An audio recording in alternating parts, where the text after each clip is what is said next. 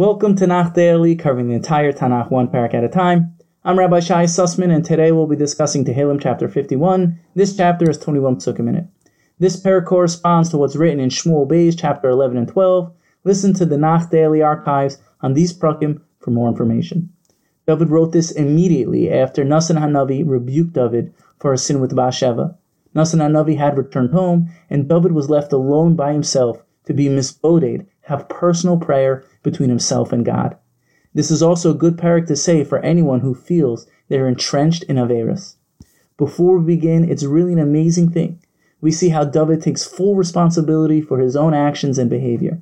This is what makes David HaMelech great. Time after time, we see how he doesn't blame anyone or try to make excuses for himself. When Natan HaNavi tells David he's messed up, David doesn't get defensive and try to justify his actions. David acknowledges his mistakes and starts calling out to Hashem. The chapter opens with David pleading with God to have mercy on him and to cleanse me from my sins. David acknowledges since he sinned against God, only God can forgive him and wipe the slate clean. In verse 7, David relates his humanity, relating how he was brought into the world through sensual desires and therefore was overcome with desire for Bathsheba. David asks Hashem to clean me until I'm whiter than snow. David doesn't only ask God for forgiveness, but he also pleads with God to proactively draw him close by saying things like, God, draw me close, sustain me. This way I can teach other people how to do tshuva and grow from their mistakes. The parak ends in verse 20 and 21 by David prophetically asking God to restore Zion and the walls of Yerushalayim. Mind you, the Beis HaMikdash wasn't built yet, but he foresaw its destruction. Now for the highlight pasuk. In verse 19 it says, Zivchei Elohim ruach nishbara, leiv nishbar v'nidke Elohim lo tivzeh. The sacrifices of God are a broken spirit. O God, a broken, humbled heart you don't despise. Notice how our pasuk uses the word leiv nishbar, a broken heart, and not the word atzvus, sad or depressed. In Sichas Haran, number 41, Rabbi Nachman explains, a broken heart is something completely different than feeling sad. A broken heart is considered so precious to Hashem.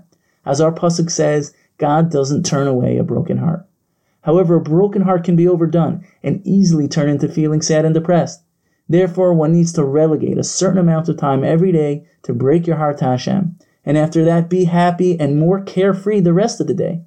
Rav Nosson explains in Hilchos Shabbos, a Baal Tshuva needs to constantly cry out and break their heart to God, but at the same time they should be careful not to be too hard on themselves that they feel so far they can never return.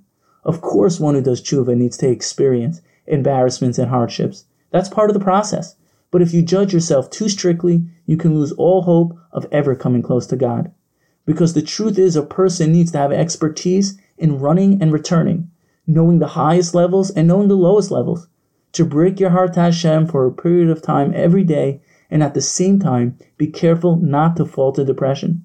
Psychologically speaking, I'd like to add, when we see the oneness of our experience of life, it becomes easier for us to come close to God in the lowest of moments, because both the highest and lowest of experiences come from God.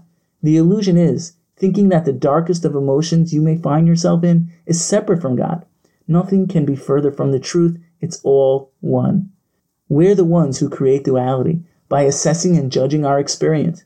Because life happens on a neutral plane, we're the authors writing the scripts, interpreting and judging our experiences. Without that judgment, we would see the oneness of the world. We would see beyond the illusion of splitting our experience, deeming it good or bad, as God's behind it all. Let us merit to come close to God with a true broken heart, to admit our shortcomings and put God right back into the center of our lives, by pouring out our hearts to Hashem like David HaMelech, realizing we never left God in the first place. Thank you for listening and have a wonderful day.